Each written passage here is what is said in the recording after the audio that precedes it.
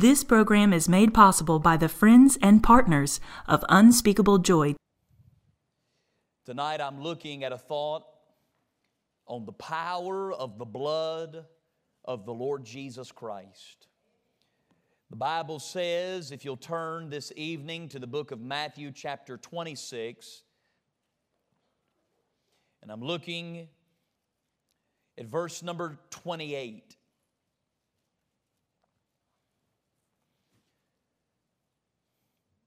If you're visiting with us tonight, we have taken tonight and designated it to celebrate the Lord's table. The Bible says in Matthew 26 and verse number 28, "Well, this is my blood of the New Testament, which is shed for many for the remission of sins." Now, in our scripture, we have come now roughly 18 hours before the death of the Lord Jesus. We are now roughly about half a mile due south from Bloody Calvary. Bloody Calvary at this time is known by very few people other than the vagabonds and the fugitives of the Roman government. It was just a place of execution, kind of like you and I would call Terre Haute or another federal penitentiary. It's just a place where convicts went to die. So now we are half a mile due south, and we are in an upper room that is owned by the mother of John Mark, a woman whose name was Mary.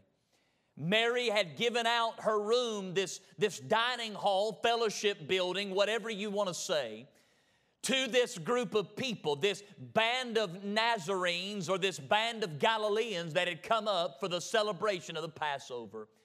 Jesus had told these men to gather all of the elements that would be needed, and they gathered the elements that would have been needed for the normal Passover Seder or the Passover meal. There would have been 5 elements that would have been a part of that Passover meal. There was the cup of wine. There was the unleavened bread. There was the lamb shank. There was the bitter herbs and different things like that. But that night, what they did not realize is that our Lord was going to give to them something that was going to revolutionize their life. You see, that Passover Seder, the 5 elements, they were there to represent the 5 elements of the Passover out of Egypt. But yet that night in Jerusalem, Jesus did not refer to 5. He only picked up 2. He didn't deal with the bitter herbs. He did not deal with the spices. He did not deal with the lamb shank. He only dealt with the bread and the cup. He said, this bread is going to represent my body. Why didn't the lamb shank mean anything? Because a lamb shank was paling in comparison to the Lamb of God that was about to die. Why wasn't the bitter herbs? Why weren't they used? Because what Jesus was about to do was going to be the last bitter thing that the people of God would ever have to remember. Because from that point forward, in 18 and 1/2 hours, our Lord was going to wipe His hands of all the bitterness that the devil and sin had thrown their way. And He was going to cry, "It is finished." What was finished? The debt of sin was finished, and the bitterness of sin is finished, and the transgression of sin was finished, and the bondage of sin was all going to be finished, and it was nothing now but joy and peace and glory and happiness. But He said, I don't want you to ignore 2 of those things.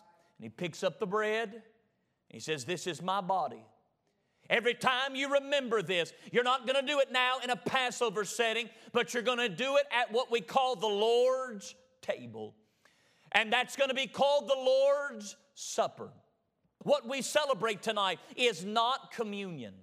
You and I do not celebrate communion. Catholics celebrate communion.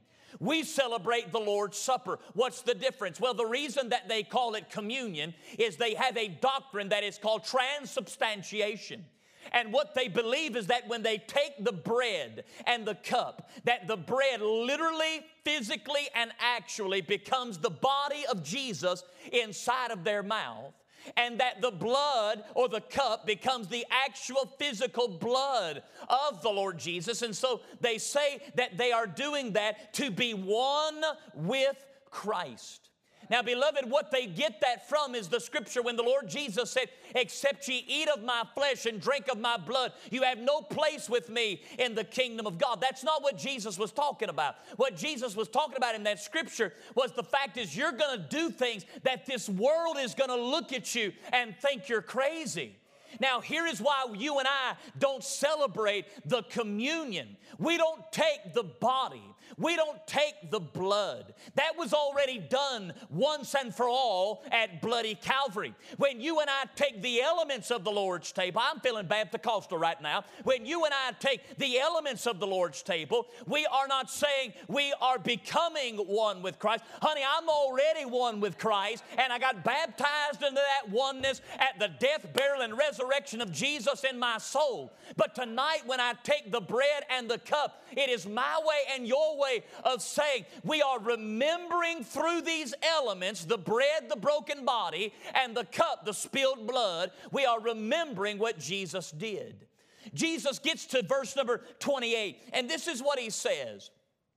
He says, I want you to remember that this is my blood of the New Testament, which is shed for many for the remission of sins. He says this blood, this flowing river that's going to come forth from me, he said it's going to have power.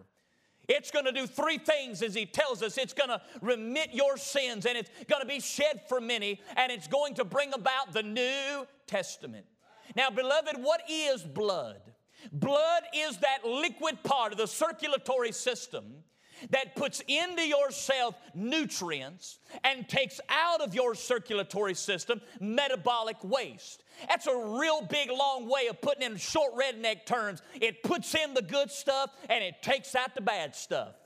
Now, tonight, I can't tell you all about what physical blood will do for your body, but I sure enough can tell you what the spiritual blood can do in the body of a child of God. You see, it puts in the life of the Lord Jesus Christ, and it takes out all of the waste of sin, and all of the waste of the former life, and all of the waste of the pain, and all of the waste of the problem, and all of the waste of the transgression, and all of the waste of what we used to be, and all of the bad, and all of the wrong, and all of the sin. It's all done away with by the blood of the Lord Jesus Christ. Now, tonight I'm looking at the power of the blood of Jesus. Let me give you three things. Here's what Jesus said. He said, don't you ever forget. And honey, wouldn't you have loved to have been a fly on the wall in that room that night when he said this? He said, number one, I want you to know about my blood. It is an amending blood. He said, this is my blood of the New Testament. It is an amending blood. Now, you and I look at that and we think New Testament in regards to the second half of our Bible. But that word testament is a Greek word that literally means a covenant or a contract. That word covenant there would have meant something in the eyes and the ears of a Jewish believer, because this is what they said. He said this blood is going to bring about a new covenant, a new contract, a new testament. Now, here, I'm just a simple redneck. Let me ask you a question. If you are bringing about a new covenant, doesn't that mean there is an old covenant? You say, what is the old covenant? The old covenant was those 613 laws and regulations and rules that were given to Moses at Mount Sinai, and they are called the law of Moses or the 10 Commandments. And the Jew at that point were up under all of those regulations. That's why they had to shed the blood of the Lamb, because it became impossible to keep every one of those laws and every one of those covenants. And tonight, here's what I'm telling you, and this is why we rejoice. When the Lord Jesus died, he said, my blood is about to flip the script. It's about to turn the page. And we're going to go from the old covenant to the new covenant. We're going to go from the old way to the new way. We're going to go from the old law to the new law. You say, what's the difference between the old covenant and the new covenant? Well, let me put it to you like this. The old covenant came by Moses, but the new covenant came by Christ Jesus. The old covenant exposes sin, but the new covenant forgives sin. The old covenant, it covers sin, but the new covenant cleanses sin. The old covenant was ministered by an earthly high priest, but the new covenant is ministered by a heavenly high priest. The old covenant was given by the finger of God on Mount Sinai, but the new covenant was given by the finger of the Lord Jesus on Mount Calvary. The old covenant says do, but the new covenant says done. The old covenant was between a holy God and unholy man. But the new covenant is between a holy God and His holy Son. The old covenant was written on tables of stone, but the new covenant is written on the table of our heart. The old covenant was made for the Jew, but the new covenant is made for whosoever will. The old covenant was made by a priesthood of Aaron, but the new covenant is ministered by a priesthood of Melchizedek. The old covenant was memorialized in the Passover meal, but the new covenant is memorialized in the Lord's Supper. The old covenant had to be reaffirmed once every year, but the new covenant was affirmed once and for all at bloody Calvary. The old covenant dictated the principles of physical warfare, but the New Testament dictates the principles of spiritual warfare. The old covenant was a conditional covenant, but the new covenant is an unconditional covenant. You say, what does that mean? It means you can't do anything to get out of it. It means you can't do anything to break away from it. It means you can't do anything to jump out of it. It means the devil can't do nothing to pull you out of it. It means the world can't do nothing to get rid of it for you. It is unconditional, signed and sealed by the hand of God. The old covenant had a veil that separated God and man, but the new covenant has a veil that has been torn down, and now the way is open between God and man. The old covenant was a ministry of death, but the new covenant is a ministry of life. The old covenant gave a yoke of bondage, but the new covenant gives a yoke of life and liberty. The old covenant, honey, nobody was perfected, but in the new covenant, every white man and black man and red man and green man and blue man and purple man are made perfect in Jesus Christ. And tonight, we're not under the law, we're not under the old way, we're under the grace and mercy and truth and hope and life and peace and love and all of the other things that Jesus Christ has given to you and I. And all of that was done by the power of the blood of Jesus Christ. Number two, it's not just amending blood, but number two, it is ample blood. Watch what he says. He said, this is the blood of the New Testament, which is shed for many. Now, beloved brothers and sisters, we have people that are in other denominations, and we have people that are in other rules and schisms and isms and all the types of philosophies that the church has brought about. And when they read that phrase, which was shed for many, they take that word many and say, evidently, the blood is only able to save the elect.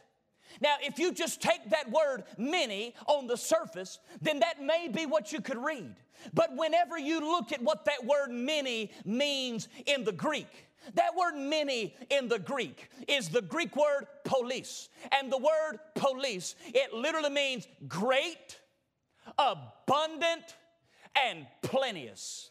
When Jesus said, this is my blood which is shed for the sins of many, what was he saying? Was he saying it's only there for the ones that are elect? No. What he was saying is this: there is a big problem and I got a big solution. There is a great issue and I got a great solution. There is a sin problem and I've got a great solution. He was saying, you got a big deal, but I got a bigger deal. deal. You got a big issue. I've got a bigger solution. What does that mean? Jesus said, my blood, it can save anybody. My blood, it can wash away anybody. My blood can help and heal anybody. I wrote down a few people that the blood of Jesus can take care of. Number one, the blood of Jesus is ample to save the white and the black, the male and the female, the adult and the child, the American and the Mexican, the Canadian and the Russian, and the Ukrainian and the French and the Japanese and the Chinese. The blood of Jesus Christ is big enough to save the church member and the secularist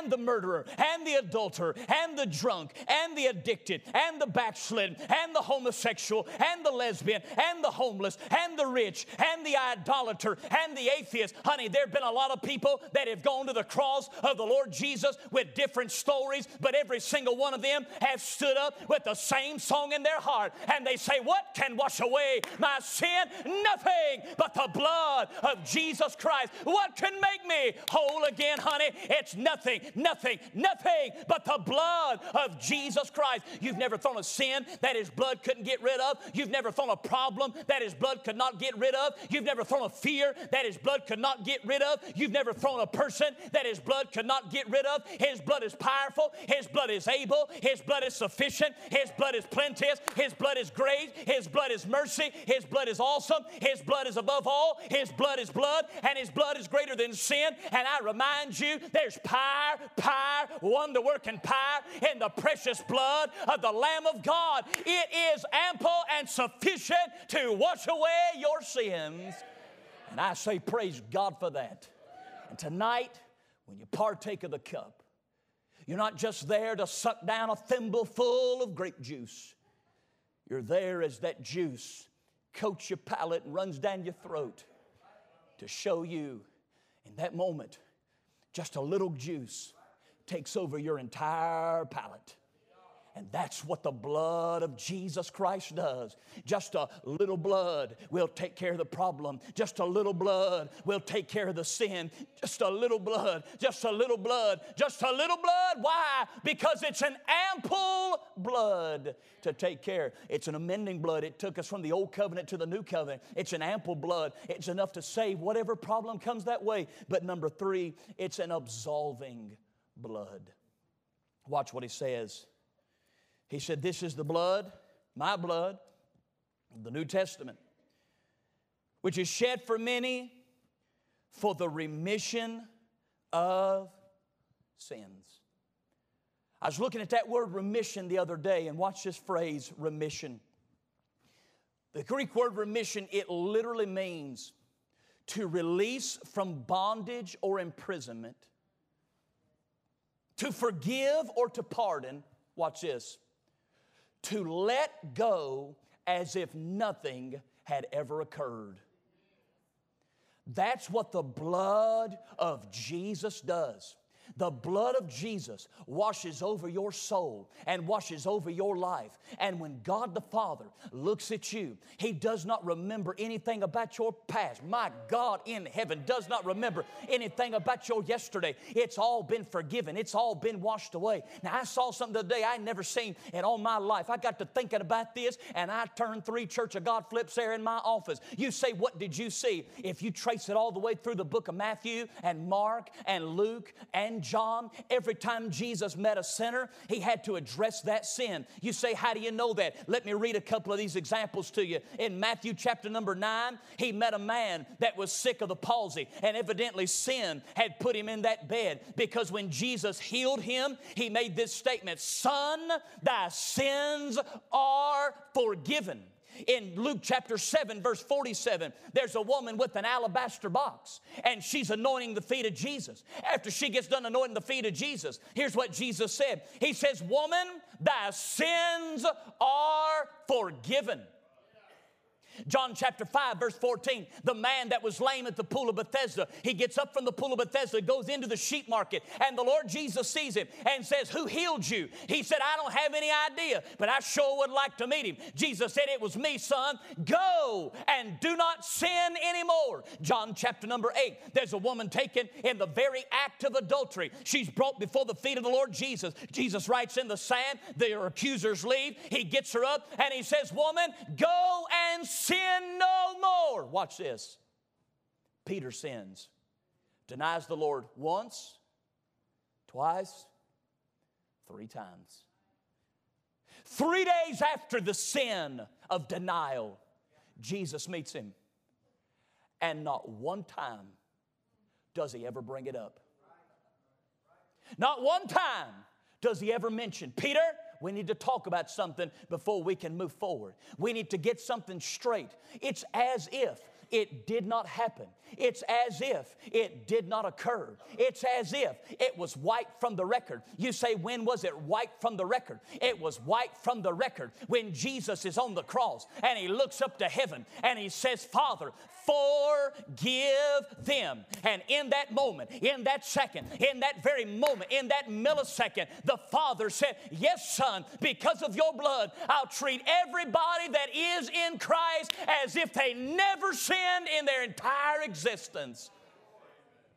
And that's why right now, when you go to the Father in prayer and the devil brings up all that stuff in the back and it just weighs you down, if you could hear your Father say, son, daughter, I don't even know what you're upset about. I don't even know what you're thinking about. Your sins are all gone. Your sins are washed away. Your yesterday is absolved. And God treats you and I as if it never happens. How could that be? Because the blood has absolved all my sins. What can wash away my sins? Nothing but the blood of Jesus. Now that does not mean you can go out here and live like a junkyard dog. In fact, if you live like a junkyard dog, there's a good chance you ain't never been in the house. But for the child of God that's doing everything they can to walk right and live right and do right, and the Holy Ghost wants you to know, all I see when I look at you is red. You realize God ain't never seen a white man or a black man?